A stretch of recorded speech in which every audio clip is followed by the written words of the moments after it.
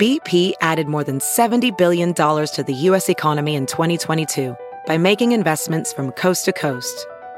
Investments like building charging hubs for fleets of electric buses in California and starting up new infrastructure in the Gulf of Mexico. It's and, not or.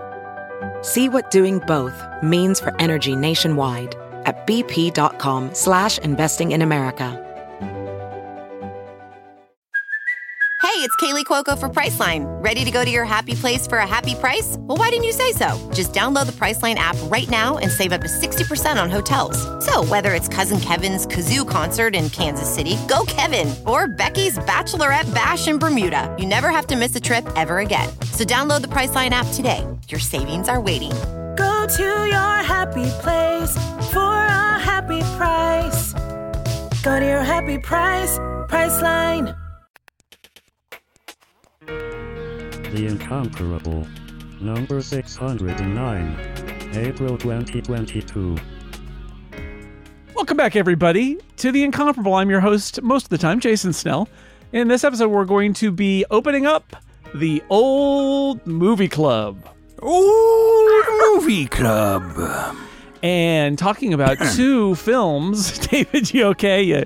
It's hard. It's harder than it looks. He's got some Lutz in his throat. Oh, yeah, I got a Lutz caught in there. We're gonna George McCready is joining the podcast now. Hi, George. We're gonna take it back to two films that are about, I've had a couple of friends involved in the federal government, and I've received calls about their patriotism. One of the questions that I always like that makes me want to giggle out loud, but I don't do it because the FBI doesn't appreciate that, is, has your friend ever advocated for the violent overthrow of the United States government? And I say, no, friend, who would do that? And the answer is Burt Lancaster, apparently. Burt Lancaster and sort of Frank Sinatra in the two movies that we're going to be discussing, Suddenly from 1954 and 7 Days in May from 1964. Let me introduce Philip Michaels, who you just heard, who picks these movies for us. Phil, any reason why the overthrow of the United States government was on your mind? No, none whatsoever. I can't think of anything. Just hope we're going to do a lot of chopping tonight, Jason. A lot of chopping. No reason. I think you sent me this suggestion last year, in fact. Yes, well, it's been on the list for a while. So for some reason, it's just been on my mind, I guess. It kind of free-floating things. And Phil, if you should get a job with the federal government, I will have to say that he does not advocate for the violent overthrow of the federal government. You'd be lying. But he does advocate for films about the violent overthrow of the U.S. government. So that's how you have to take that. Let me introduce our other panelists who have joined us to discuss these old movies. As you might expect, Shelley Brisbane, the host of a podcast whose name I always get wrong. It's Lions, Towers, and Shields on The Incomparable, is here. Hi, Shelley. Hello. I won the Silver Star. Oh, did you now? Let me hear. That means you're a killer. Repeat that several times during the podcast. I killed 17 Japanese people or 27 Germans. It doesn't really matter which, but I won. I won the Silver Star. David J. Lohr is also here. Hello.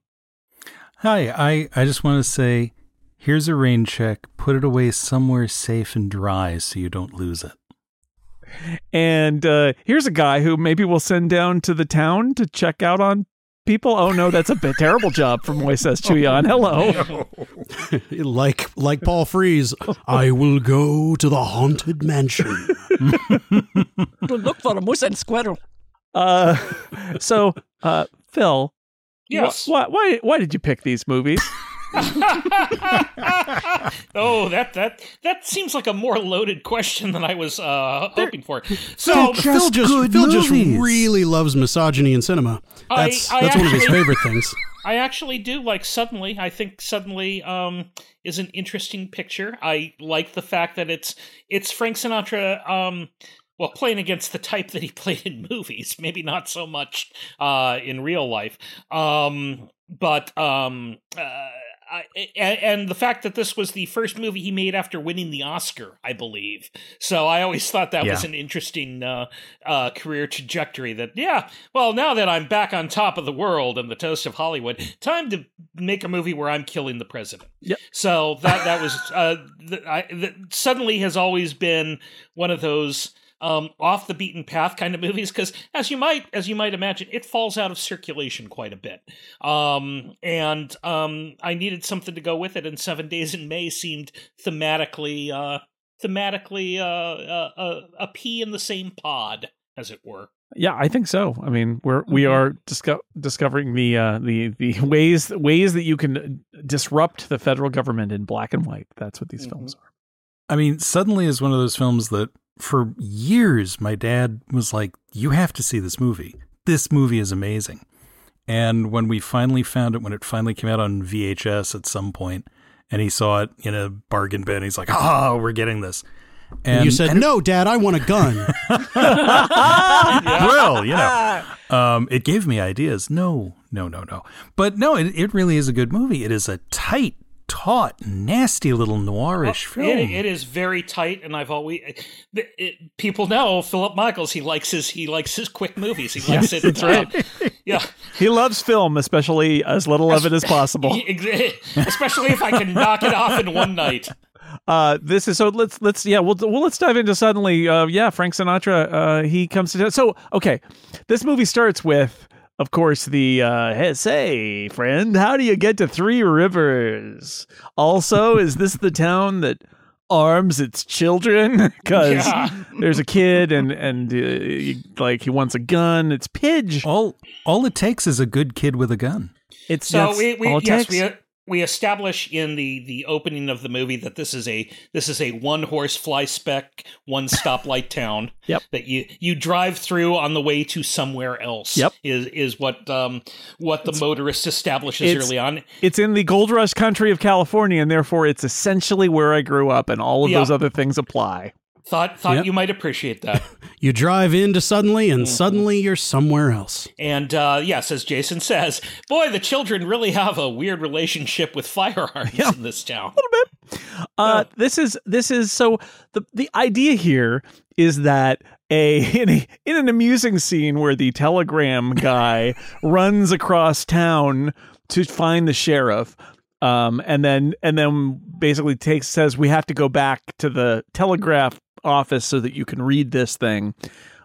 They are informed that the president of the United States will be stopping in Suddenly, not to see Suddenly, but to transfer to a car to take him to like a ranch where there's presumably like a wealthy benefactor or something. I don't know. It doesn't really matter. This was back in the Eisenhower days when the president did manly things outdoors and like golfing and fishing and that sort of stuff. Don't forget splitting wood. Chopping wood, clearing brush, and basically the president. Chopping has a different meaning in Suddenly, though. The president could stop off the train and suddenly say, "This town sucks and everyone in it's a moron," and it would cost him like 12 votes. Is basically the who cares the thing we get from the movie. So oh boy, it's going to be one of those. Let's put on a show. Let's impress the president with how great our town is.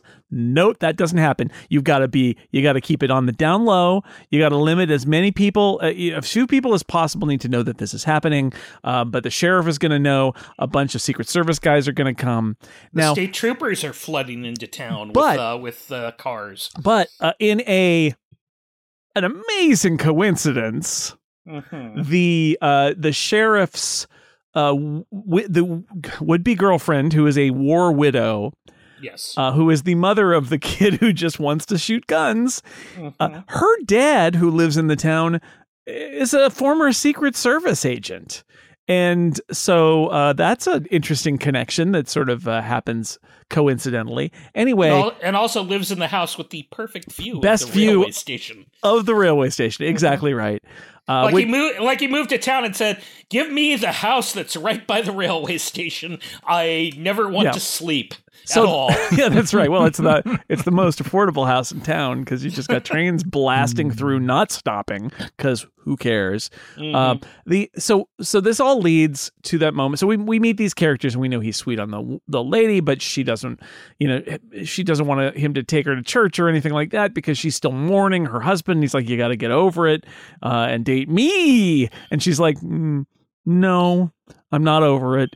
The TV. Quit trying to buy my son a gun, please. Yeah, and the TV is broken anyway. So there's a lot of things going on here, but the real moment that this movie pivots is we've seen the Secret Service men get there and they're setting up their security cordon. And then there's a knock on the door of the house on the hill and it's Frank Sinatra and a couple of guys. And they say, we're with the FBI. You don't know this, but the president's coming to town and we need to secure this. And they're like, oh, wow, that's great, Mr. Federal Agent. It's like, yeah, okay, let's get set up in here. And then there's one of those like, hey, wait a minute. Oh, we shot a guy because the FBI, this guy is not with the FBI. And it wouldn't be any student of the federal government would know it's the Secret Service that's in charge of protecting the president, not the FBI. And it's all a lie because Frank Sinatra isn't there to protect the president. He's there to assassinate the president. Gasp. Is nobody surprised that Frank Sinatra's a cold-blooded killer? Come on. No, unsurprised. Nope. I totally mean, not surprised. Was this his only explicitly bad guy role, as trivia sections all over the internet like to tell us? Whether that's true or not, it feels like it's one of the few times he's distinctly supposed to be bad. Oh yeah, it was not counting. First, it was his first actual villain role, right? So, and I don't know that he did another like fully villainous role. He played tough guys. He played Rome. He played some scumbags. He played drug addicts, various things, but he didn't really play out and out villains. The closest would be Man with the Golden Arm, where he plays a drug addict, but he's the drug addict you root for. He's the drug addict with the heart of gold and the arm of gold too. Is the title? It's the worst Bond film. Yeah. It really is. Yeah. This one, his performance is. When you learn more about what he was like as a person, maybe a bit closer to the real Frank Sinatra than the screen persona Frank Sinatra that everybody really got acquainted with, and somebody seeing this who has seen all of his other stuff might be a bit surprised. But for me, I hadn't seen it in a while, and it was a nice return to seeing Frank Sinatra not just do the Frank Sinatra thing, but do Frank Sinatra thing. There are other movies where he is not doing the Frank Sinatra thing, and I grudgingly admit that he can be a good actor. See how grudging I am. But this is the out-and-out. I wouldn't say this is my favorite or that this is his best role. He's good in this. He's interesting in it. I think the writing does him credit too. But there are plenty of other roles where he's like Man with the Golden Arm, where he's doing dramatical stuff. Some Came Running is good, but yeah. I'll say this: I like how much I hate Frank Sinatra and Sterling Hayden equally in this movie. Oh my God, Sterling Hayden! I want to slap him. Stop being such a woman, Shelley. And he doesn't always do that. He can act without doing that, and he chose badness. He just did. I think Sterling Hayden looked at the script and looked at the production and said, "Mailing this one in, boys." Yeah. Doing the John Squarejaw. Johnny Squarejaw. That is exactly who he is. I think Sinatra is good in this. He is villainous, but he's also I really love that it's like the banality of evil. Like I won the Silver Star, and you're talking it up, but yeah, he keeps changing his story, and what Sterling Hayden ends up saying to him is, you just are good at killing. You aren't a hero. You're just a killer, and it's really good because Sinatra is he's kind of an egomaniac. He's a narcissist. He is convinced that everybody owes him something, and in the end, he is just getting paid to kill the president and then run off to South America. He hasn't really thought it through so much, as one of his co-conspirators points out. It's like, well, why don't we got half up front. Let's just take that money and run. And he's like, no. We got to stay here. And it's just, I like the character in the performance because he is so delusional. There's a real one act play feel to this movie, and I really like that he's not just a bad guy. He's like a delusional.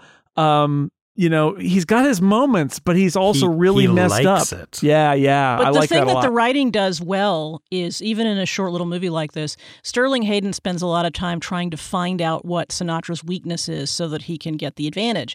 And it takes him a few tries to get to it. His weakness is electricity. Okay. Well, there you go. But it takes him a few tries to sort of get to, like, what is the point? What is the thing that's going to prove that he's a psycho or whatever? And the script does a good job of giving Sterling Hayden a couple of tries, because despite his overacting, the character is pretty smart. And it actually, one of the interesting thing about Sterling Hayden, the character, just to go back, is that, like, when they tell him the president is coming, he's the sort of small town sheriff, but Hayden is like on it, like right away. He's like, got to do this and this and this. Yeah. And so he's set up as a smart guy, but he's annoying to watch. Yeah, no, he knows exactly what to do, and he takes it seriously. It's not one of those whoa, kind of moments. He's like, all right, here's what we're going to do. He's very businesslike. He's not a chump of a small town sheriff. He's like, okay, I have trained my whole life for this moment. I'm going to do it right. And he puts it all together. But one of the things he has to do, obviously, is they need to go check the house in the hill, and then he doesn't return, so they send some other people up there. It goes really badly. Also, the TV is broken, so the TV repairman comes. That also goes really badly. And that guy, the TV repairman, now he's got some Don Knotts energy, if you want to talk about small-time sheriff. He does. People. What's happening, everybody? Well, apparently his biggest role was on the Batman TV series from the 60s. He was like random cop in a lot of episodes, so it works out well for him. Whatever you say, Chief O'Hara. Yeah. Yeah, but it's so you when they're in the pressure cooker of that house overlooking where they're going to assassinate the president, it gets really interesting. There are Frank Sinatra is going to threaten the kid. He's going to use that as leverage over the mom, and of course the sheriff is there, but the sheriff is sweet on the mom, and the last thing the sheriff wants to do is risk the safety of the boy, not just because he's an innocent child, but also because it's going to eliminate any possibility of him marrying the mom. And that's how I read it anyway. By the way, the guy who's the Secret Service, who is the Secret Service, the dad or the grandpa, right? He's eliminated. Isn't he eliminated quickly, or no? It's the other Secret Service guy that's eliminated. It's quickly. the guy that comes with the sheriff to the house, who is actually a Secret Service guy. Yes, he's gunned down. Who used to work under Pop. Under Pop, AKA right, the Peter. grandpa. But so you end up with this pressure cooker where there's the grandpa who was in the Secret Service, and the sheriff, and the mom, and the kid, and these 3, and then later 2 hoods who are going to do this job. And they, there's they got to go get some medicine because the sheriff gets shot in the arm, and so they got to and Pop has a heart condition. Has a heart condition, so they got to get his medicine. And there's like a toy gun, but there's also a real gun. So the kid does a switcheroo where he's got the real gun instead of the toy gun. There's just a lot of cranking up of the tension. I believe it's Chekhov's toy gun. Yes, that's right. Yes, from Chekhov toys. If a child plays with a toy gun, then later it must be swapped for a real gun and fired. Come down to Chekhov's toy store. All our toys have meaning. Yeah. So that's for me. There is a scene where they send one of the hoods down, and it to check out what's going on. And he's spotted at the phone booth, and it leads to a shootout, and he kills a guy, but he dies too. Then they know something is going on, but the train is going to be there. But most of the action is this psychological ratcheting up of the tension in the house where they're like, if we they might kill us when they're done, or they might just leave. But if that happens, the president is dead. So we have to do something, right, to protect the president. Me, the sheriff, you, the former Secret Service agent. We've got to do something. But what are we even empowered to do here? And you're just a TV repair kid. Surely you can't help at all. And the answer is he clamps like a thing from the mains to the TV to the metal table that they're going to use to snipe the president, which is going to electrocute the sniper. And like, it just, I really liked that heart of this movie, that it is this, it's a bunch of people in an enclosed space, bottled up with an enormous amount of tension and a ticking clock. I thought it was really effective.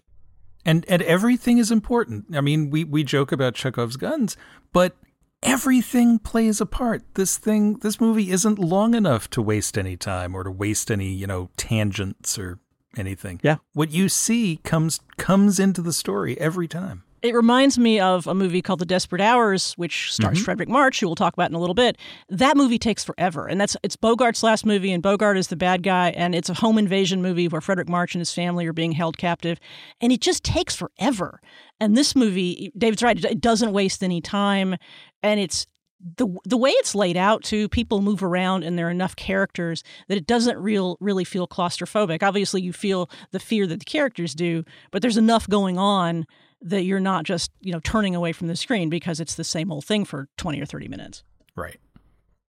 Yep. And I'm realizing my dad probably loves this because he's a train buff and he's an electrical engineer. And this has trains and electricity as a plot point. It does. And it handles both of them very, very realistically. Yes. It does. So this is a movie that I enjoy, but I really hate some of the overriding thematic stuff in ways that make it a thing that I'm like, oh, I'm going to be on a podcast, I'll rewatch it.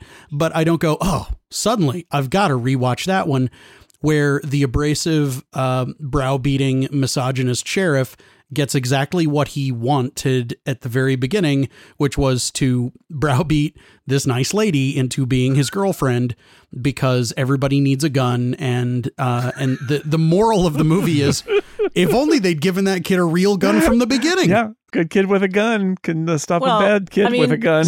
Spoiler alert, we watched 2 movies with very large casts, and there are a total of 2 women in both true. casts. So, Yeah. Shelley, I said it earlier, stop being such a woman. Yeah. I know.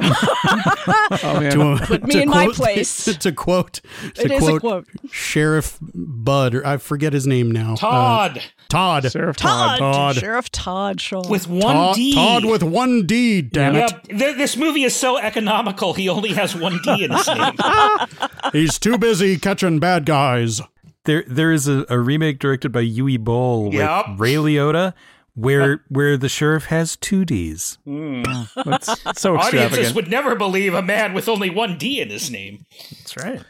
And Dominic Purcell plays the Frank Sinatra character, which is trading down. Yeah. Yeah.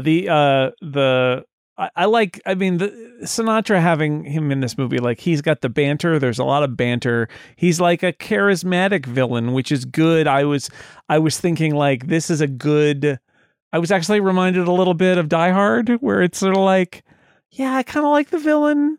He's charismatic. I don't talks. think he's anywhere near as charismatic as Alan Rickman. No, but Alan Rickman has a whole skyscraper. This is a very small ranch house. So and also for a 1950s 1950s movie where bad guys were supposed to be like Snidely Whiplash with the mustache, it's a very he's a very alluring form of evil. He wears a hat in the house, people. Yeah, okay. There's a whole like psychological aspect to like, who is this guy, and like the fact that he keeps telling different stories about how he got his silver star and how he really obviously wants to believe that he's the hero of the story, even though he's the villain.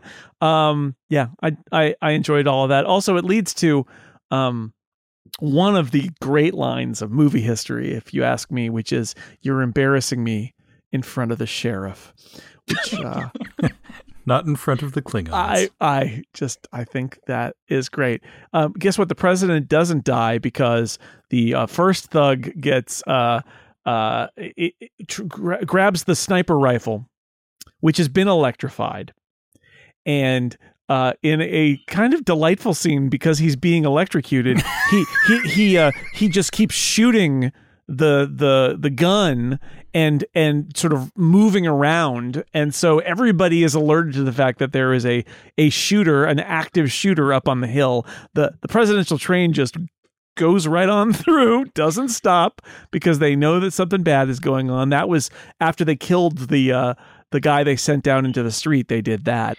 And then they in the end they use the switcheroo kid gun after it is, variously on the floor and being kicked around as they try to fight Frank Sinatra. And in the end, the mom shoots him, and then of course our friend the sheriff shoots him the killing blow, and they bond over their shooting another man, and therefore they can be together forever. Well, suddenly we're married in some cultures already now because we've killed a man together. Yep. That sweet date where we both shot a man and saved the president, but that wasn't the important and the part. gun that we used is in Timmy's scrapbook. There's their funny story for the profile on them after they've been married 40 years, and the local paper comes and says, "Hey, how did you two meet?" And they say, "Well, funny story. Yeah. One time a guy came to kill the president in our fly speck town, and we shot him together." Yeah. And we've been inseparable ever since. I shot to incapacitate, and then he shot to kill. Yeah. Aww. This movie would have only been more romantic had they punched a communist in the face. I also really enjoy Frank Sinatra at the end after his little buddy gets fried and the train keeps going, and Frank Sinatra realizes he's not going to get paid, and how he just becomes a crying little baby. Yep. I think that's great. I think that's a great progression of that character. He's like, I didn't get to kill the guy. Come on. But that's part of the moralism of the era. I mean, you have to do that because you've basically made him a charismatic villain, and you've shot him at the end, but you have to humiliate him as well, which is what Sterling Hayden has been trying to do for the whole movie. And because Frank Sinatra is the star of the movie, you have to drive the point home in a rather aggressive fashion. Does it bother anybody else that when Paul Frees goes down into town and kills and gets killed, that's not the point, presumably, at which the train path is stopped, or when Frank Sinatra thinks, you know what, maybe they won't have the train behave as it was expected to behave. It doesn't occur to him at that point. No, that's one of the flaws of the plotting of the movie. I think they even suggest that as soon as that happens, they decide not to stop the train in town. Yeah, right? they retroactively mention that was when the decision was made later in the movie. But I mean, to me, it sells the fact that Sinatra's hood is not thinking everything all the way through and is maybe not the smartest guy, and maybe wants to kill the president because it'll make him a big man, right? Like regardless of the contract or something like that. But yeah, well, remember at that moment, he knows a lot about presidential assassination history. He knows about Garfield and McKinley and the attempt on Roosevelt. That's deep cut. But my initial opening line was going to be, "I'm really glad we're here to discuss Stephen Sondheim's Assassins." I was going to say. I was just going to say he just wanted to be part of Assassins. He saw the off-Broadway production and said, "Okay, now I know what I want to do." Mm-hmm. Neil Patrick Harris could have played me. I can't believe no one has brought up Deputy Slim, who, for my money, is one of the greatest actors in this movie for delivering the line, "Did some galoot discover uranium?" When people are rushing around. And yeah, good read, Slim. Well done. Good old Slim. Mm-hmm. Slim dies. Well, no, actually, Slim is shot, but Slim will recover. The TV repairman dies. TV repairman dies, and of course, the guy they send down to check it out is R.I.P. Paul Frees. Yeah. I also want to point out I streamed the movie on Amazon, and the print of this movie, IMDb TV. I don't know through what source it was, but the print of the movie that they streamed digitally, anytime someone smoked, and it was a lot because it's the 1950s, anytime someone lights up a cigarette, they digitally altered the picture so that it was blurred around their mouth in this movie in which 6 people die. Wow. Yeah, I did not see that on Paramount Plus, which is neither did I. That's why you pay for Paramount Plus. Paramount Plus. Well, and when the movie was colorized by the Hal Roach Studios, what is Frank Sinatra's famous nickname?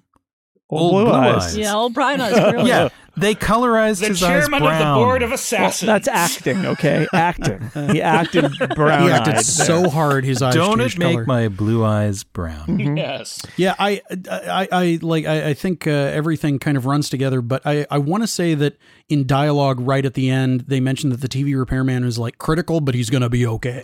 No, I think we've got it. Slim lives, the TV repairman dies. That's the thing. I think that's right. Slim, we got guys called Slim. We got guys in the other movie called Jigs. We got all these nicknames. Yeah. I can't keep any of these guys straight. Yeah, it's Judd. The TV repairman didn't make it. There's like a really quick, like, no, he didn't make it, but the other guy's going to live. But what about who? It also depends on which version of Suddenly you've seen, because it fell out into the public domain, and it's either 75 minutes, 77 minutes, or 82 minutes. So you could have seen, who knows? Maybe there was a line that saved Judd, and maybe they cut the line. Well, the version on Paramount Plus is titled with an exclamation mark, so that I guess they. Well, that's what the original movie poster was. All right. Yeah. Well, because suddenly it's like I said, it is taut and very one act play in that house, and it's short, and I think the Sinatra performance is fun, and so I liked it. It's no a musical from the 1930s, but it's okay. Could I just say, because I can't help calling out actors, of course, Paul Frees, who I've mentioned, who is quite the well-known voice actor, from Rocky and Bullwinkle to everything you can possibly think of, especially in the 50s and 60s and in the radio era before. But I like James Gleason, who's usually just sort of a galoot guy in earlier movies and a sidekick and not very interesting, and I never really liked him all that much. But as Pop, he's just like a calm present. He's a little bit, back in my day when I was in the Secret Service, but not too much. He doesn't overdo it. And I really like that. And I think, especially when it's contrasted with Sterling Hayden being ridiculous and Nancy Gates being boring, I enjoyed James Gleason. I enjoyed Paul Frees as the short-tied thug who doesn't make it to the end of the movie, and Frank Sinatra. Yeah, James Gleason deserves more credit than he gets. He's not flashy. He's one of those guys that showed up in everything from Night of the Hunter to Arsenic on Old Lace and loads of other stuff. I forgot he was in Night of the Hunter. Oh my God, you're right. Yeah, he's one of those comfort food character actors that was in loads of movies that everybody knows for the stars. My only final thought is my big complaint with Frank Sinatra as a performer, whether it's on stage or in a movie, is that he never wanted to look uncool or ridiculous. And in this movie, he does look uncool and ridiculous in parts. And I think that's why it's a good performance by him. All right. Well, let's move on to 7 Days in May 1964. John Frankenheimer, from a screenplay by Rod Serling, starring Burt Lancaster, Kirk Douglas. Also, Frederick March is the president of the United States.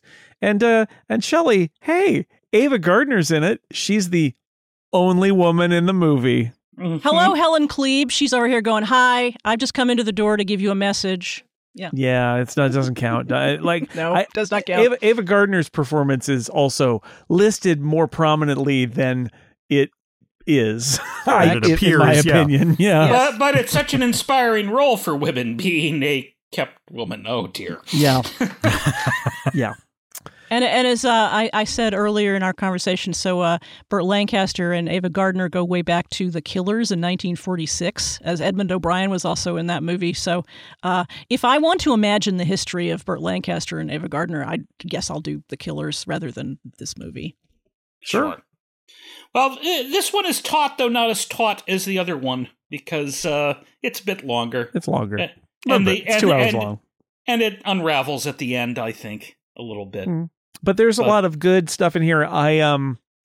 So this is also black and white. This is a really kind of a thought experiment. I don't know the background of it was a book of the book and then Serling's screenplay, but it seems to be very much sort of like, what would it look like if there were an attempt by the military to overthrow the U.S. government? What would it look like, and how would it unravel in a very kind of, in some cases, almost like a serious documentary, like kind of like, let's imagine what a All the President's Men kind of thing would look like if it was the military trying to It was a overthrow book the government. that from 1962, which Kennedy, who was president at the time, actually liked and encouraged the movie to be made. So much so that when they filmed the scene in front of the White House at the beginning where there's protests, he arranged to be in Hyannisport that weekend so that they could film without interference of presidential security.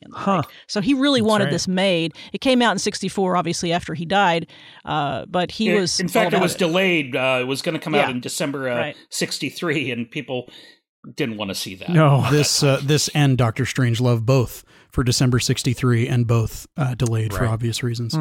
Right. And this is a part of a cycle of political movies. There's The Best Man. I guess you could go back to The Manchurian Candidate, but this 3 or 4 years, Dr. Strangelove, of course, Failsafe, where there's just a bunch of political thrillers.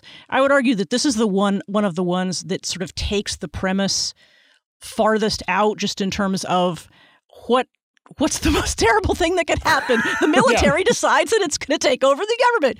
It's not a spy movie in the traditional sense.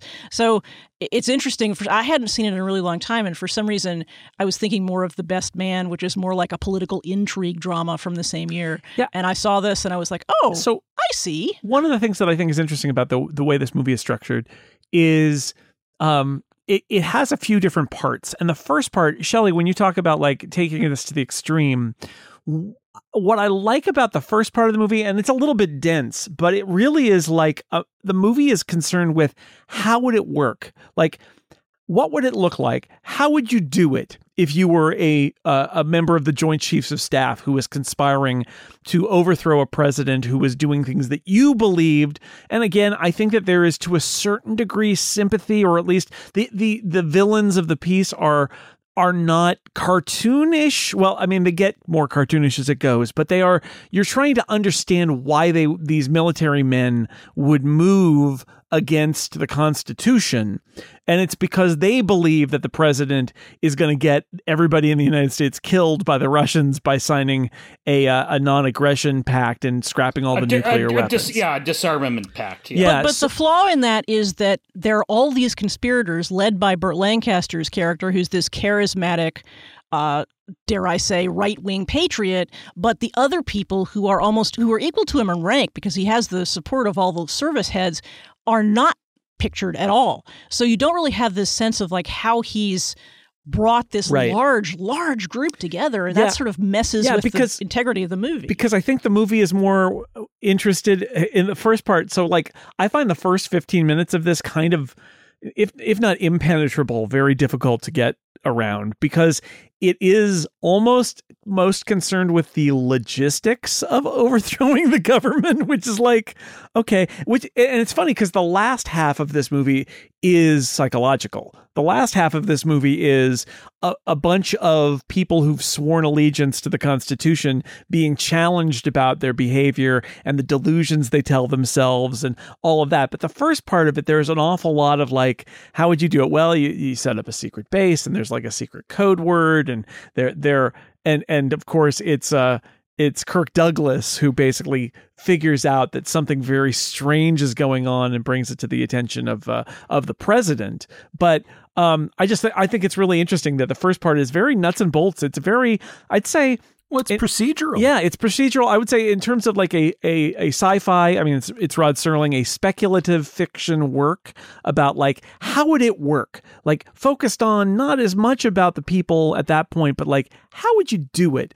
And that's the first part of the movie. And then the second part of the movie is much more of like, who are these men and why do they do the things they do? That's actually more of the middle part of the movie, because the very first part of the movie, we start with silent protests at the White House that then become violent, which is super weird. Like nobody is talking, and then all of a sudden there's violence. And then you spend some time with the president and his inner circle. And my first note was, oh my God, how many middle-aged men are in this movie? And the answer is all of them. All of them. And we spend a lot of time talking about the president needing to get a vacation and who are the people that he trusts, and Edmund O'Brien is sweaty and all this kind of stuff. Blood and you pressure. don't know what's going to happen. You sort of, I'm thinking to myself, do I really want to spend time with these characters, especially Edmund O'Brien at that point? And then the plot starts to reveal itself. And so that it takes think you are being very disrespectful to Senator Foghorn Leghorn. I say now, I agree with Mr. Phil Michaels. The one part of the first part, the way it unfolds that works for me is that by the time we get to the fact that there's a plot on the government, you're sort of connected to these characters and you're like, wait, is this really what's happening? Oh my God. And it's not even just that. It's that you start with that silent protest, you're getting the names of the people, and we don't know anything about them yet. And so they both have people protesting them and supporting them. And then you start to meet the president, and you're not really all that impressed by him. He's kind of just there, right? Yeah, I was kind of like, those protesters had a point, honestly. Right. Yeah, he's Screw a this sickly guy. old man. Yeah, what a jerk. I don't like him. But then you've got Burt Lancaster just Lancastering it up all over the screen. Well, I'll tell you this, Senator. We're going to... The Soviets know our weaknesses, and... Yeah. And I'm going to bloviate in the most velvety way I can. and you don't always get actors who can command the screen with their back to the camera. His introduction is completely facing away in close-up, and it's great. And so, yeah, by the time, I like the impenetrability of the plot at the beginning because you don't really know what's going on. You're just as kind of in the dark as Kirk Douglas. And then the middle part, everything starts to connect. Everything starts to make sense. All of these people go out and piece it together. And then the last third of it turns into a very... Rod Serling speaking into a dictaphone when everybody's sitting in chairs. But that sometimes works because the Twilight Zone. I mean, he writes good speeches. They're speeches, but he writes good speeches. Shelley mentioned speculative fiction, and that's something that I wanted to circle back on because I saw something shocking and alarming that I gather audiences in the 1960s also found shocking and alarming, and that was a blinking digital clock at the Pentagon. Oh, yes. It clicks, too. The sound of it would have been maddening if you were sitting there. The book and the movie were set in the not too distant future. 1970. Oh, 1970. What? 1970 or 1975. The future. The future, look at the license you say. Plates. How does this fit into the remit, you say? Here's how. Projection slide screens. When they FaceTime. Video conferencing, They kinescope FaceTime later. I liked all the knobs on the TV. So is that for contrast and brightness? That's the thing is you got to have a lot of knobs. A lot of knobs. One of the things that cracked me up about those FaceTime conferences is that almost every one of them is actually looks like they could be done. And the one with Burt Lancaster where it keeps cutting back to him, he's clearly sitting at right angles to the TV phone, and yet when you see him on the other where's end of the camera? Call, he's Where looking is the camera? straight at it. It's just magic. Is that how center stage works in it the is. 60s? That's how it works. That's why it's so thick, Shelley. It's so thick. Well, because they want. So one of the challenges is they want to get you to buy the premise that this is a president you've never heard of, and he's done a thing already when the movie starts that you've never heard of because it hasn't happened, which is complete nuclear disarmament, and so it is and which already you might disagree with a speculative premise, right? So you set it in the 20 minutes in the future, right? And it's just far enough in the future that it's that you're off guard and you don't know what the rules on the ground are, and it is like I like Serling doing this sort of like exploration of like, well, how would they do it? And it's like there's a secret budget and they set up troops and they're going to take over the TV networks and he's got a whole plan. I like that part of it. But it is kind of a vehicle for the last third of the movie, which is really like the highfalutin discussions of do you serve the Constitution or not? And Burt Lancaster, who I really enjoy in this, he's a maniac, but I enjoy him in this because I believe that he believes he is the person to save the country. Mm-hmm. Oh yes, and that's what drives him, and it leads to those very Serling moments, which is like, who do you serve? Do you follow the Constitution? And it's funny because Burt Lancaster kind of asked Kirk Douglas that question. Kirk Douglas is like, I follow the Constitution. And he says, take a vacation, kid. Get out of here. We talk about we've talked about actors sort of playing against type or playing against the type they were the public saw them as. Burt Lancaster, of course, famously a liberal person playing a right-wing general, but I would argue that Burt Lancaster's best roles were when he was playing a villain, both this and Sweet Smell of Success. He's really good when he is a character whose moral compass is bent to non-existent. Well, I like how again, he's not a totally evil guy in this, but he's deluded, right? He's deluded like you would if you were going to overthrow a government. This is the delusion you would have: is you're a general and you're convinced that you're the only one who can save. There won't be a country in a year and a half. And you believe that he's competent, right? You believe that not only could he do it, but he's doing it from a position of having planned and executed in an interesting way, and that's much more interesting than like watching Frank Sinatra go crazy at the end of that movie. Yeah, exactly. Although for someone who is supposedly so competent, and his plan really was well thought out, why would he have written all of the plan out in love letters to his kept woman? That never made sense to me. I don't think that he wrote out the plan to his not the whole plan, but just his beliefs and what he was going to do. They were very careful not to tell us what was in those letters, which is a thing we can talk about later in terms of how that was used in the plot. I think it was more going to be, so you think that General Scott is such a great guy. Well, here's his love letters to his mistress. I didn't read there as being any information about the plot in the letters at all. It's pure character assassination, and that's that moment where the president decides we're not going to ruin this guy. And that's, I thought, a very smart thing in this script is the idea that the adherence to bro code. Well, the idea that it's more damaging to the United States for people to know that this almost happened than, just resign and leave and we're not going to talk about it. I'm not going to bring you up on charges because it would make the Soviets know how weak we are right now. So we're just going to... separate points, because they make the point fairly clearly that they're not going to explain exactly what the plan was for that reason, to preserve the country and to keep things under wraps, which is completely separate from he's a bad dude in his love relationships and maybe he said things that would assassinate his character.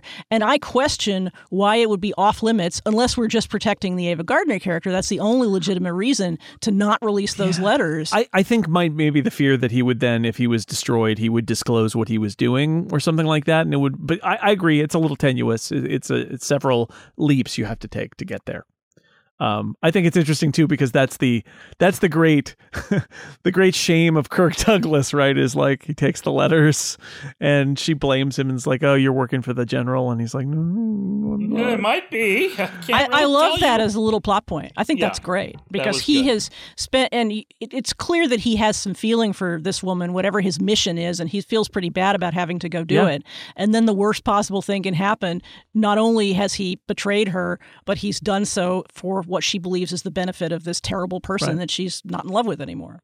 Yeah, I think Kirk Douglas's being conflicted here is really interesting. He is not the center of the movie, but he's the pivot point. Everything else happens because of him. He does disappear for quite a while in the middle of the movie after it's like, thank you for the information. Weird. Now go over there. But there are some good moments. The moment where he is coming into the White House while the general is leaving, which is that moment of like, oh, there it is. Because he's supposed to be also on a 3-day weekend because he supports the Constitution.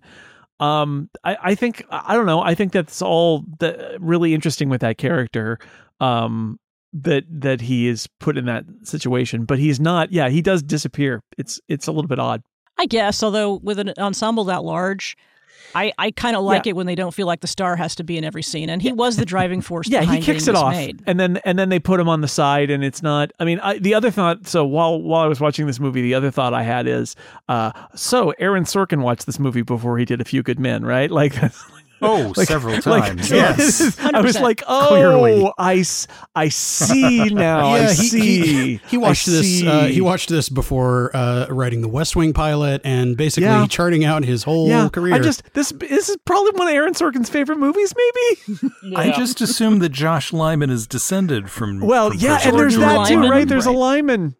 Yeah, yeah, it's got to be right. It's got to be. I mean, one of the going back to Burt Lancaster for a second, I think one of the things that he was famous for behind the scenes that works so well, and why I don't think story-wise we have to see him gathering the conspiracy, is that he sells it so well because he appears on screen, as he was known to be on many sets, a massively powerful egotist, massively narcissistic egotist, and super charismatic. Yeah, and he could sell anything to anybody. At least he tells himself that he could. I mean, that's how he operates in Elmer Gantry too. That's why that Rainmaker works. as well on a much smaller scale, but same thing. No, he's a great villain in this, and again, I think the fact that he is righteous and believes he's doing the right thing, but is tempered by the fact that, it's also a giant ego trip for him. But and Burt Lancaster, it is a really good performance. I was riveted every time he was on screen. I think it's really good. It's funny too, because I think I assume the movie wants it to be this way, but Burt Lancaster is super charismatic, and Frederick March, No. I think that's his character. I like the performance a lot. I really do. Oh, it's a great performance, he's not that president that you want to have a beer with. No, that's the thing. What if Adlai Stevenson was elected president? right. Well, and that's one of the things I love about the movie is that the good person, the person you're supposed to root for, is not the one you really want to go with. Right? He's not the charismatic person. Right, and he's but March, not a star. I think March more than a lot. I mean, he had been acting for forever and ever and played leading man roles in the early 30s. He was a Dr. Jekyll and Mr. Hyde in 1931. So March has this long career as a leading man, and then as he goes into his dotage, he does all these super interesting character roles. He did a lot of theater in the 50s. He did Inherit the Wind a couple years before this. He does this. He keeps working for a long time, and I actually find young Frederick March super boring, but old Frederick March I find incredibly interesting and one of the better actors to age into parts than, because there are a lot of other actors who are like, honey, it's time to hang it up, and he's not one of them. I completely agree, and he is still to me the definitive screen Jekyll and Hyde performance. Yes. That was the thing from his earlier filmography that for me he completely absolutely owned, and a bunch of his other stuff was okay. He's playing the handsome fresh faced leading man kind of thing. Good for him, I guess. But he really got to do interesting stuff when he got old and boring, as it were. You mentioned Inherit the Wind, which was my first introduction to him, and I never liked him in that. I always thought he was really hammy and really didn't do a good job with the William Jennings Bryan character. I think that's the character. I mean, I've seen better. I think he's better in this. Kirk Douglas does a better job of that in a version that was done in the 1980s for TV. But I think this is a great performance. Some of us don't have TVs, Phil. Well, I'm sorry. But my TV only gets FaceTime with the president. But I think his performance here, and in a bunch of, as you were saying, Shelley, a bunch of his old man roles were really good, and it's caused me to have a rethinking of Frederick March, a March spring, as it were. Oh, yeah. Well, just wait until there are 7 days in May, and then you'll be there. No, I like. Or until they run the Preakness on a Sunday. Well, actually, I love that. Talk about defensive fact checking. Is people are like, but the Preakness always happens on a Saturday, and they have a slide on NBC that says first time on Sunday, and it's like, ha! And it's on the back of a taxi Take cab. that, pedants. We know it's usually on a Saturday. By 1970, the world will have changed. It'll be on Sunday. Apparently, a script doctor came in and just said, And just have a throwaway thing where it's the first ever on a Sunday. It's Boom, fine. problem solved. It's fine. Nobody cares. And see, this is one of those things where, like, Rod Serling famously came up with the ending for Planet of the Apes, and that's the only thing that remains from his original script. But it started here, where originally it was going to be Kirk Douglas staring at that sign, the first Preakness on a Sunday, and he's like, "Damn it, you did it! You did it, Bastards! monsters! You blew it all up. You ruined the Triple Crown." So yeah, I have to mention our friend Martin Balsam. Mm-hmm. He's the chief of staff. He's sent to Spain, where he visits with Admiral John Houseman. John Houseman. Well, when Admiral John Houseman speaks, people listen. That's right. True. You know why? That's because he earned it. Yes, that's very important. You come here to in my Gibraltar. aircraft character with your brains full of mush. In your American army. Anyway, he goes there. Look to your left, look to your right. One fleet will be disloyal to the president. Okay, so he goes there. Martin Balsam does, and he gets his confession as being part of the like he declines. Houseman's character declined to be part of the plot, but knows about the plot and didn't report it. So it's like a very like specific thing they do. But then what happens is Martin Balsam and the entire commercial airplane that he is flying on to Madrid crashes. And he's kept the secret letter in the cigarette box in his pocket. This becomes Chekhov's cigarette case. Yes, it becomes a plot point later. My question for all of you is: so did the American military shoot down a commercial airliner, or is this just an incredible coincidence? I think it was an incredible coincidence. I like the idea that they shot him down. I do too, although there's no further, the plot thereafter does not give any indication that that's provided Lancaster warning and that he changes anything from it, but I assumed that it was done intentionally. I assume they had eyes on it and some guy followed along and put a bomb on the plane. I've never read the book, so I don't know if that is explicit in the book. I would suspect they didn't make that explicit in the movie if it was, because they were very sensitive about such things. Rod Serling wrote a TV film about a bomb on a plane that apparently inspired a couple of incidents, and he famously said, "I'm devastated by this. I never want to see that film again. I just put it away." So they were very sensitive about such things. So, I think that's why they left it at the plane went down, but the plane went down in Spain where it took off from. And for an American military jet to shoot down a plane over Spanish airspace, even then, that's something that would have been caught. Even in the future of 1970. In the future of 1970. I think if you're going to make that a plot thing, then you can do a bit where right after it's reported that the plane crashed, you cut to Burt Lancaster hanging up a phone and going, "Well, that's that," or right. or some such thing. And there's nothing in the story which leads you to believe, which I actually kind of like, the idea that the entire future of democracy in America might pivot on the chance crashing of an airplane, just by chance. I liked the misdirect aspect where I figured either Martin Balsam or Edmund O'Brien would die, and my money was on Balsam because Edmund O'Brien was too obvious, and they captured him, and he's just a wreck. And so I sort of liked it as a mixed misdirect, because even though I think I figured it out, the minute Edmund O'Brien went to El Paso, I was like, "Oh, he's toast. He's going to be killed." Yeah, and by juxtaposing those two guys being in jeopardy, it increases the paranoia that you're. Yes. Oh, obviously that plane didn't go down. I say, I'm going to Texas. I say, you save the one with the cartoon act. I tell you what, I ain't going to be a target for nobody. I'm going to go incognito. That's right. They keep bringing me bottles of whiskey, and I tell them I don't want whiskey. Go infiltrate a secret military base. Haven't gone to see Senator do it. So, the chief of staff, to me, Paul Gerard. He sells the fact that what ends up happening is something that was done intentionally to prevent him from going back. Right. Was the way that he sells putting the letter into his cigarette case, in that he knows what they are going to do to him, and that is probably the only way that he can salvage the thing that he knows will prevent the insurrection.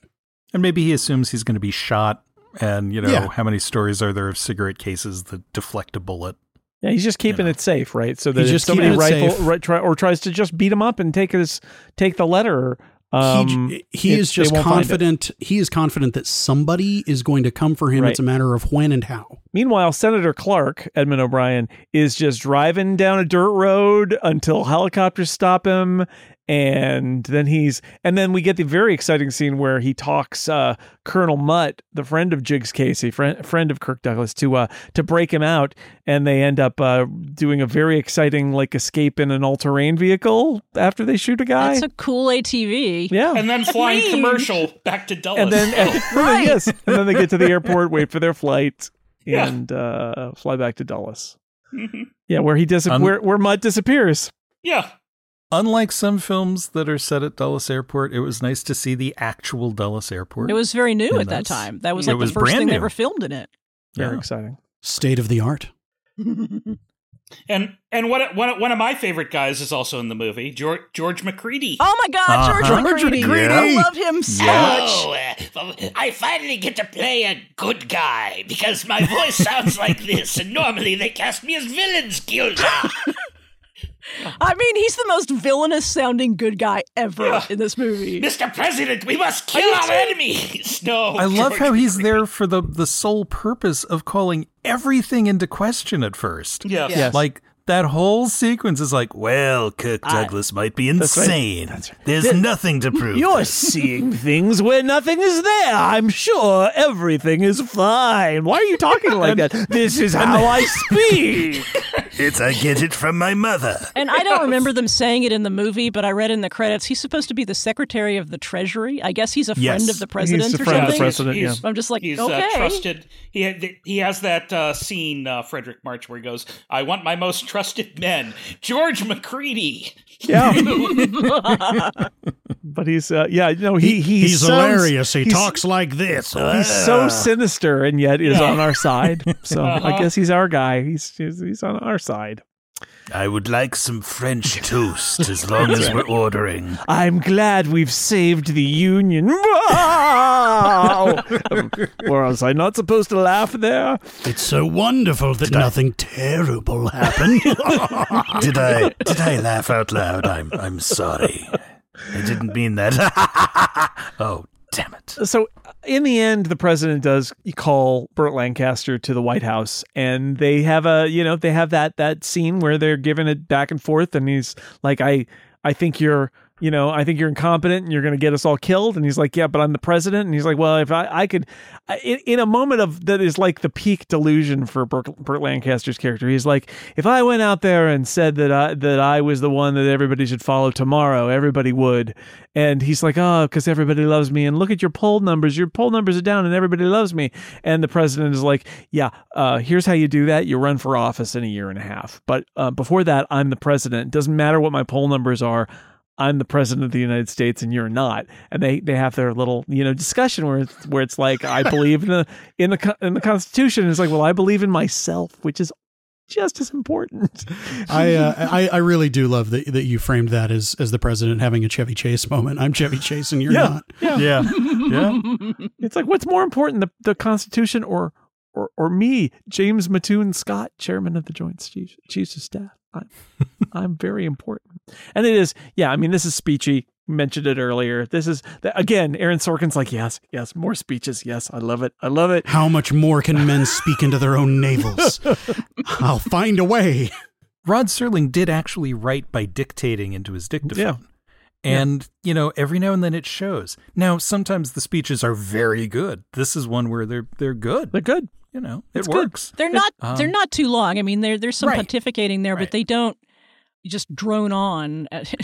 Not quite as Sorkin-like as one or two of Sorkin's speeches do go on far too long. Yeah, a little bit. But no, and this is the core of it, right? Which is, it's like you've got to, and how often has this happened in history, right? It is a man who is very confident that he is the one who can save the country and has decided that he's going to go outside of the Constitution to do it. And then the other man, the president of the United States, says, no, we have rules. And it doesn't matter how great you think you are, you need to follow the rules. How fragile our democracy would be if people didn't I can't even go on. Anyway. Yeah. I love the idea of Aaron Sorkin sitting there though and watching this and listening to the speeches and being like, these are really good speeches, but why are they sitting? They're sitting for so long. Walk and talk, people. Walk and talk. So much better if they were walking. Sitting is the new smoking, guys. Yeah. It'll get blurred out. I did think in that eventually, final scene, but though, Lancaster is standing and Frederick March is doing the actor thing. Spencer Tracy famously did this, where you sit because the guy standing power move is. The guy standing is doing the power move, but the guy sitting actually has the power from an acting perspective. Yeah. But I like it. I love that part. I thought it was so tense and it's the, and Lancaster marches out of there like, it doesn't matter that my entire plot has been exposed because I'm going to go through with it and I'm going to give my speech and everybody's with me. And at this point, of course, everything is crumbling behind the scenes to the point where he's in the little studio and he's like, well, no, I want to give my speech.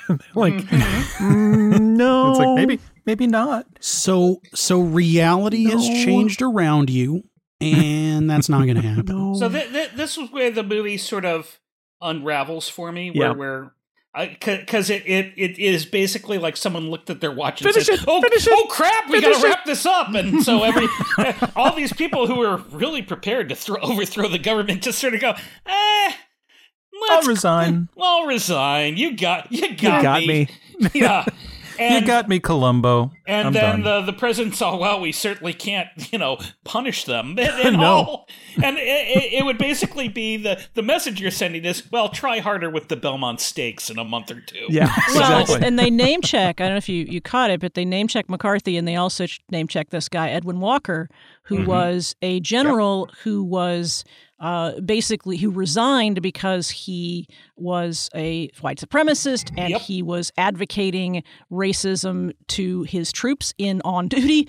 And he resigned, but Eisenhower didn't fire him. Eisenhower's like, "Oh, dude, mate, we'll just give you a command somewhere else." And then it goes on into the Kennedy just move you to administration. another parish. Yeah. Right. Yes. And so the Lancaster character is based partly on Edwin Walker and partly on Curtis LeMay, the Vietnam era general. And a little Douglas MacArthur throw. Yes, a little bit of right. McCarthy. There's definitely some Douglas MacArthur, which is, I think, the point at which the sort of plot of, well, we could break this guy, but that would break the country, which is why MacArthur, even though he and Truman's battles were famous, Truman sort of fires him, but he never takes the final step of humiliating him because MacArthur, like the Lancaster character, has people that love him. Right. When you fear someone's base, do you want to stir that hornet's nest?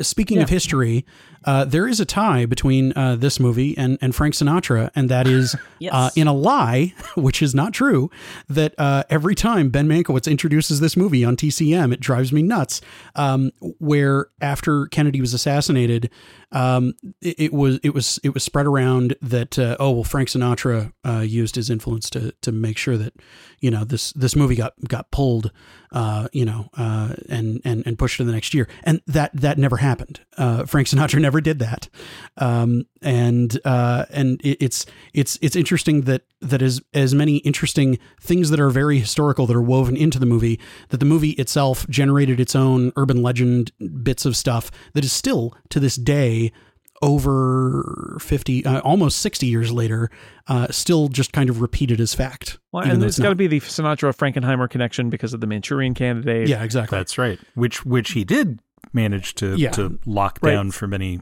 years. So it got conflated. So we should talk about Ava Gardner as the woman who is in this movie. I wish she got more of a chance to talk. Yeah, and her role is so thankless because she's really just there to be the woman who was the other woman in Burt Lancaster's life so that he can be blackmailed. And then there's a kind of Kirk Douglas connection with her. So she's got, her roles are basically as they relate to men, essentially. And it's unfortunate. She's an interesting actress. I got, as a viewer of late 20th century and early 21st century films, I got a real Liv Tyler vibe from her, actually. Is that weird? She kind of reminded me. I get it.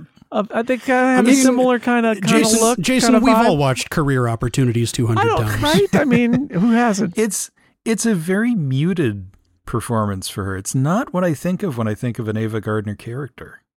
The thing about her, she didn't actually make all that many movies. And you think of her she had kind of a long career, but she was a long time between movies for a variety of reasons. And like she made a bunch of movies at MGM, none of which did anything. And then she would get loaned out and she'd make movies that are very evocative, like Night of the Iguana, which is actually, I think, the most interesting performance she ever gives. And so when you see when I see Ava Gardner, even though I know her name, I'm always like, oh, Ava Gardner's in this. Right. And it's not like I can think of 10 or 12 Ava Gardner movies without IMDb here to help me, whereas other actresses of the period. And I think most people, if you ask them about Ava Gardner, would say, oh, yeah, she's one of those golden age Hollywood people. She probably made a whole bunch of movies. Well, she really didn't. By the way, I completely missed my segue there, which was speaking of Frank Sinatra. Ava Gardner. Oh, well, there's your Sinatra connection. Sure, yeah, there you go. They're all connected. It's all she was married. She was married to Frank Sinatra. She was. And famously, he spent many years being obsessed with her and even more annoying than usual in his attempts either to get her back or to deal with his obsessions. Well, as a young boy, he probably saw a movie called Suddenly, which teaches bad lessons in that regard. Bad lessons. So she, again, I find the scene with her where Kirk Douglas goes to get incriminating information about Burt Lancaster. I think it's an interesting scene because it is him, like she and he have some sort of a connection that's been put on hold.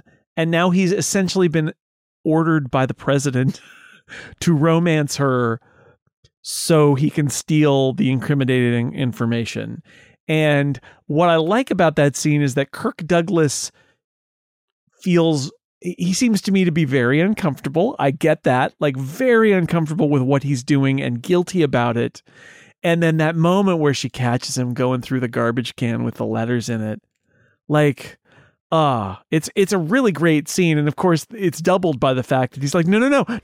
He's thinking to himself, no, I'm not working for the general, but she thinks he's just there to exonerate the general and clean up things. And he can't tell her because this is all very secret. He can't tell her. It's a good scene. The unfortunate thing is that Ava Gardner is only in this movie as a plaything, essentially, for various men. She did very good work with very limited material. And to use a term, I don't know if coined, but at least popularized by Kelly Sue DeConnick, the comics writer, she really was stuck with a sexy lamp part. Where most of her role could be completely substituted by a sexy lamp. And that moment that you pointed out right there, Jason, is a great moment that entirely serves Kirk Douglas's part and allows him to do good work and do something good. And she is just the sexy lamp that just walked back. I mean, even the way it's shot, he's in the foreground and you see his face and she comes in and catches him and she's there for a few seconds before he realizes that she's caught him. Yeah. But that's all she does in that scene. And again, that's not her fault. That's the way the part was written. She's his backlighting, and that's it. Yes, exactly. And at the end, there is sort of a grudging, tentative, yes, again, take a rain check and put it in a safe place. And yet I can see, 30 years later, how did you meet? Well, the president ordered me to seduce her to get these letters. But it feels like, they feel like they need to put that button on at the end, which that's just a movie trope. It's just not all that relevant or interesting. I think it would have been much more interesting if he had said, so can I get a rain check? And she just closed the door on him. Yeah. Oh, yeah. That would have been way more realistic. And she never knows what his role in this was, perhaps. And he's upset about that, but too bad. If they would have made the movie maybe 10 years later, that is what would have happened. Yeah. Yeah, that's a very Shaggy 70s kind of ending. Right. Also, just because this is set in the future, it does not do the Star Trek thing where it tries to do some stuff to say, oh, in the far future of 1970, there will be more women present in things. No. Yes, bring in dinner in pill form. It's all middle-aged men, folks. That's just how it is, even in the far-off future of 1970. No, in the future, women will cook our steaks as we seduce them. Yes. So there is a remake of this movie. There are a few more women in it. I don't know what their roles are, but I'm just looking down the list. The Enemy Within from 1994. The Enemy Within, it's a sort of remake. It's not quite. There's also a Russian remake from 1983. They made it as a 4-hour series, which I have no idea how faithful it is. I don't think that would be very taut. No. But apparently at the time when it came out, President Reagan said, things must be changing in Russia if they're doing this kind of movie. I don't know. Who knows? Did you watch it, Ronnie? Yeah, probably not. Probably not. So the very end of this movie is after the president gives his press conference, which is like hilariously, like they come out and he's like, I'll be back in half an hour, and then they go away and then they come back. That's and totally how that works. And he still has and people there. Are like, we want to see the Preakness. And yeah, where's NBC's the Preakness? Like, but we have the Preakness. We can't know. What are you doing? It's the first Sunday running. Oh no! So all that happens. What if the horses are religious? And Burt Lancaster can't. They're not going to put him on TV, and so he gets sent for my driver. Just take me home. And Phil, you know what happens then? The movie says, go home. There's nothing more to see here. The end. And it ends abruptly. Gotta go. And no one ever attempted a coup against the president ever again. Ever again. There is one scene at the end that I really like, though. And it's in the trailer, which is weird. But it's cut down in the trailer. It's the one where Burt Lancaster says, do you know who Judas was? Oh, yeah. And in the trailer, it cuts immediately to Kirk Douglas going, yeah, it was someone I used to work for who disrespected the stars or whatever his line is. But it's very effective in the movie because he doesn't want to answer. Right. And it's like, are you ordering me to answer? Yeah. Yes. And that is just a really interesting power dynamic. Trailers got to speed stuff up, David. They're trying to sell something. Come on. Because if they're not going to walk and talk, they got to do that. But I love the power that it gives Douglas's line at the end of it. It's like, that's so much more effective. Mm-hmm. It's really nice. Yeah. And it is, that's the closure of Kirk Douglas's arc here, right? Which is that he has betrayed his chain of command in order to serve the Constitution. And in that moment, he's challenged directly by his superior officer and gives it to him and says, no, you were the betrayer here and not me. And that's his little moment after he disappeared for a while there, because he's got nothing. He's just a colonel. He doesn't have that much to do. Just go see Ava Gardner. Mm-hmm. Come back. It's fine. They don't send him to pick up the senator at Dulles or anything. They could have done that. Nope. He's just a play toy at that point. I say that was quite a flight from El Paso, I say. Yes, we haven't even mentioned the fact that El Paso is very hot. It's very steamy. He is the sweatiest man ever on film. Also, there is not that much sand in West Texas. I mean, that's insane. The amount of sand out by when the helicopter comes and lands by his car. It looked more like, there's sand in the Southwest, but it looked like New Mexico or Arizona. It didn't look like El Paso at all. El Paso is adjacent to the Sonoran Desert, but New Mexico, the location of that base to have that kind of topography would have been on the other side of the border. Correct. Also, I did whether in Mexico or in New Mexico. I did love that moment where Burt Lancaster pops in on Kirk Douglas, who's got the giant map projection of Texas and New Mexico, and he's like, "Oh, what are you looking at El Paso?" And he's like, "Nothing, done, nothing. It's There's fine." a really good taco joint I want to try. Carlsbad Caverns is on this map. Maybe I'm going to tour the national parks. Yeah. Usually, I don't get to play with this, and I wanted to know what Big Bend looked like. I just want to go to Juarez for vacation sometime. That's all. I was looking at Street View of an X. I just I wanted to know what was going on. It does crack me up every time Kirk Douglas goes and tries to do something like that, and the person just walks right in. It's like, oh, you're searching through the garbage. Oh, you're playing with my toy. What are you doing? Kirk Douglas not so great at the spy craft. Kirk Douglas, a good Marine, a bad spy. And yet they're going to overthrow the U.S. government, and somebody leaves a crumpled up note detailing their plans that Kirk Douglas just walks in and picks up in front of Burt Lancaster. He picks it up, holds it in his hand for the whole conversation, and at no point is there a moment where he's like, "Say, that's classified. You should put that in the incinerator. It's like, no, just hold on to the it. burn bag. We have burn bags, you know. I forgot. You've never been in a room with an overconfident white man. Never.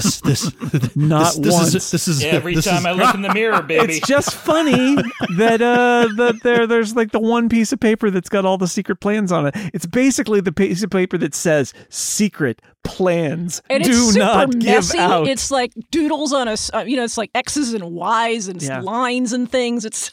I also want to point out he was just trying to do Wordle. 2 years before this movie came out, there was a movie called Advise and Consent. Mm-hmm. Yeah. And in it, Charles Lawton plays a senator from Louisiana. Oh, yes, he does. The thickest accent in humanity. It's so much. And I was wondering if he was watching this movie and seeing Edmund O'Brien and going, "Get my lawyer on the phone."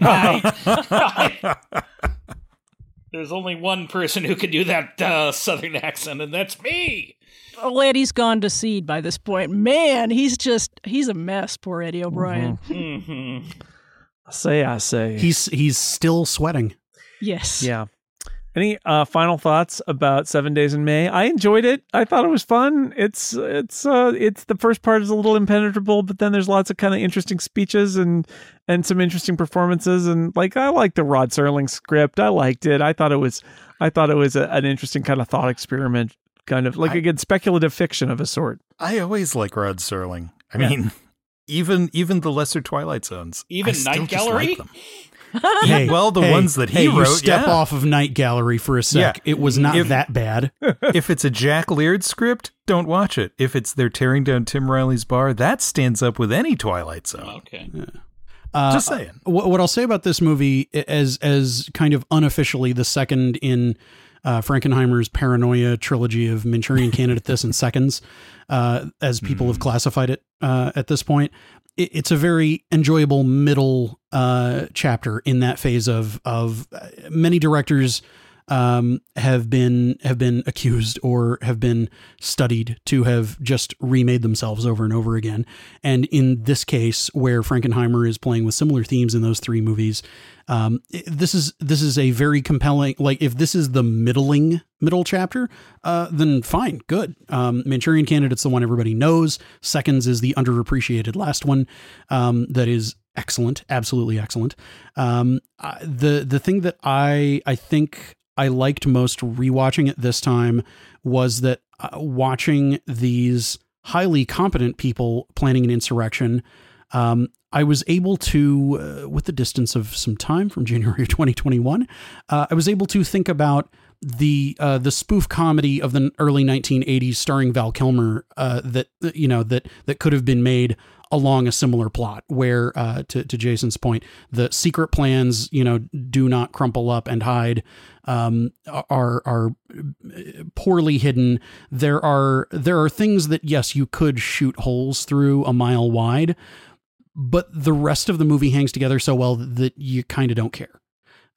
It's something that, any movie, you can poke holes in it, but when it is an enjoyable watch, it is an enjoyable hang. Even if you're stuck with a kind of boring president for the first few minutes, that's just selling what you need to have sold on you for the whole rest of the movie to work. And as long as the rest of the movie works, hey, the movie worked and you had a good 2 hours. Yeah, I don't think the movie works if you have a charismatic president. No, it doesn't. No. I enjoy it. It makes me actually want to see the cycle of political movies of the era. It's been a long time since I've seen Advise and Consent or The Best Man, or put Dr. Strangelove in there. Very different kind of movie, but of a similar The vein. Candidate. Manchurian Candidate, of course. Dr. Strangelove started out as a straight drama. The Manchurian Candidate and also The Candidate. Oh, you're right. Oh, I haven't seen that. That's been a long time. And as I'll say that I enjoy the older character actors. At this time, older character actresses were mostly in fright wigs and doing horror movies. Older character actors got to be president, but such is life in America. Yeah, in the far future of 1970, anyway. Mm-hmm. Phil, how'd we do? We did good. Yeah. I'm always glad when people like the movies. And in fact, even like some of them more than I did. Well, how about that? Yeah. Strange. Yes, I don't have any ill will toward you for choosing these movies. I enjoyed both of them. Good. I'll try harder next time. I reserve my right to have ill will toward the gentleman from San Francisco. Yes, next time. Well, let me wrap it up then by thanking my panelists. David J. Lohr, thank you. Just take me home. Shelley Brisbane, thank you. And of course, people should listen to your podcast if they want to hear more about old movies.